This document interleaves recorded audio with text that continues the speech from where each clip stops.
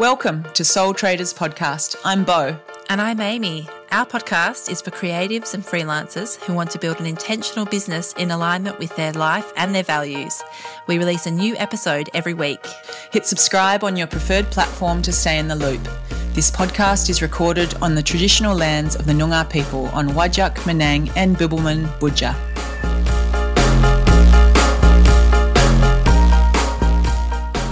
Hi. Today I'm doing an episode by myself. Got rid of Amy again. This one is all about photography for Instagram. Good photography is one thing, but what works on Instagram seems to be another. That's what I've learned from being a professional photographer when Instagram started booming, and I've been quite surprised by the way some images outperform others in terms of engagement. Lots of people think that Instagram photography is new, but I would argue that we have long held a fascination with images that are of the scale of the human hand. If you Google the words carte de visite, prints, and have a look at this incredibly popular way to communicate and share your life, holidays, and portraits from the 1860s, it's an incredible insight into our fascination with the reproduction of images at a small and tradable scale. They were the precursor to both the postcard and the Instagram humble brag. When people say they're paying attention, it's because they are paying something. It's not money, but it is their time, and that is really valuable. The photograph on Instagram is the inroad in our attention economy. You may have something amazing to say, but if your photo doesn't stop people on their endless scroll, they simply won't read it. This mini-ep has been made to accompany Amy's mini-ep on caption writing that she recorded just a few weeks ago. So if you haven't listened to that yet, please listen to that after this. It's only 10 minutes and you will not regret it.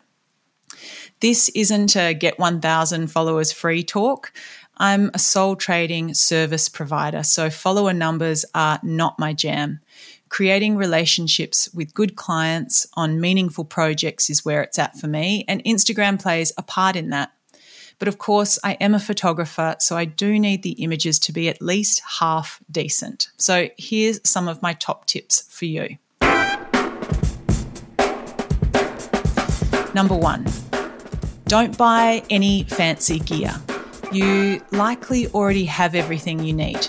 I've seen so many cameras collecting dust in artist studios and offices to know that the best camera is the one that you'll use. If that's your phone, great, use that. It's not a problem. Number 2, orientation, portrait or landscape. That doesn't refer to the content of the image, so it's not that a portrait means that it's of a person or landscape is of a beautiful beach or something. It refers to the shape that it makes. So think of your favourite interiors or art magazine. It's likely portrait on the cover, but if you were to open the magazine and make a double-page spread out of it, it would be landscape in orientation. So with a portrait orientation image on Instagram, you'll take up double the space of a landscape image, and that's a 100% increase in real estate for free. So if you're a person who has been posting squares like it's 2012, it's time to give this a go.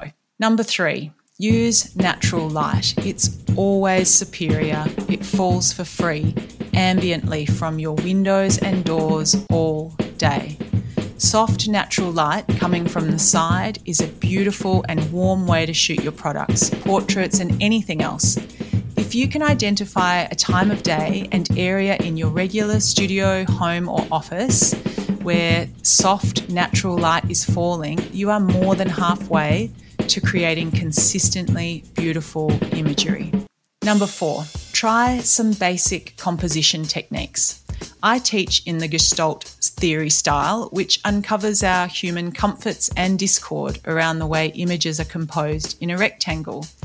Here's some quick tips on composition. Never underestimate the importance of your background. This is called the figure-ground relationship. When you photograph something, the foreground and background can merge, giving rise to things poking out of people's heads and strong lines from the background either distracting or supporting the focal point. So look behind your subject and move it And if you can't do that, move yourself to change the way that it interacts with the background. Every time you change angles, higher or lower, to the left, to the right, you change the perspectival plane, and this can result in being able to see your subject, whether it's a person, a product, or a building, in a new and unexpected way. Another compositional technique is called frame within a frame. The frame can be a window, the canvas of your artwork, a doorway. It doesn't have to be square. It could be a circle, but your focal point has to be inside it. Give this a go and look for it in other images, and you'll see how often it is used.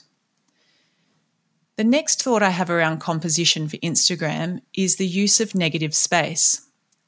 Your photo doesn't have to be full of stuff. You don't have to crop in very close to your subject. You can leave space around your subject and give it what's called breathing room in the form of a sky, an empty wall, or something similar. It also gives your viewer a space to rest their eyes, and this is surprisingly paramount on Instagram, which is absolutely chock full and so busy. So using the negative space, you can just create a pause for people's eyes, and that can lead them to staying on your image. It can lead them to reading your caption. Outside of composition, I want to talk about contrast. In the land of Instagram, a quick crank of your contrast will likely give your image a bit more punch. If you don't have a fancy camera and a computer with Photoshop, you can still do really well with a phone and the free Adobe Lightroom app. This piece of phone software has some really sophisticated features, including white balance tools, transform tools, and it also has your staples like cropping, contrast, and brightness tools. I'm not a fan of filters because of the work I do, but many people use Lightroom presets to give their images a certain and consistent look and feel. I guess this depends on whether you're pedantic about the look of your grid. I personally am not, because I find overly curated grids boring, which is controversial, I know. I have to talk to Amy about that later. So the next tip's for shooting interiors. So this goes for interiors of architecture. It also goes for behind the scenes studio images and exhibition installations. So I've got 4 tips on this one. The first one is to be square. Make yourself, your camera back or your phone completely parallel to the main wall. This isn't the recipe for success in every interior, obviously, but if you make this your starting point, you'll have a great foundation to work from.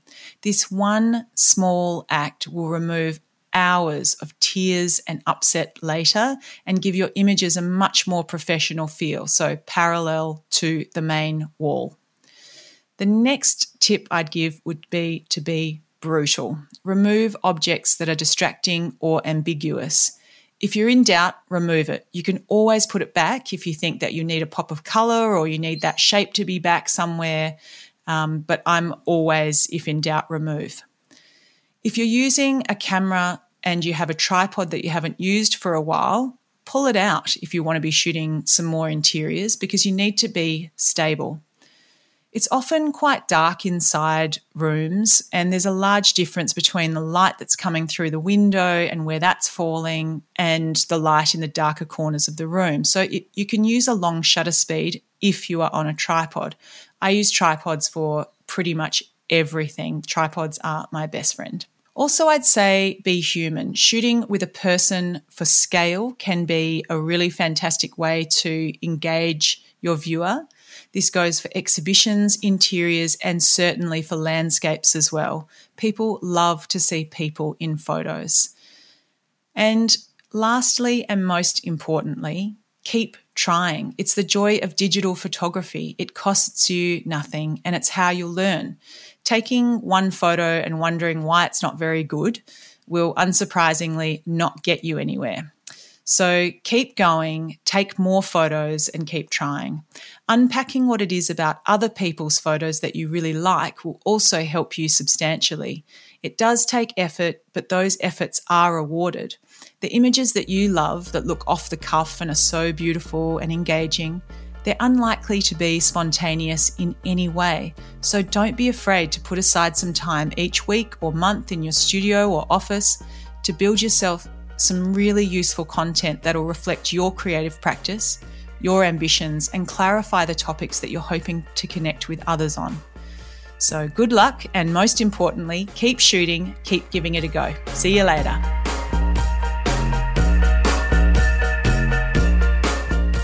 If you enjoyed this episode, please mention it to your friends or share it on Instagram using the hashtag Soul Traders Podcast. And don't forget to subscribe wherever you like to listen. You can search Soul Traders Podcast Community on Facebook and find us on our home turf of Instagram as Amy Snook and Bo Wong with an underscore between each letter. All original music for Soul Traders Podcast is composed and performed by our podcast producer, Dingo Smith.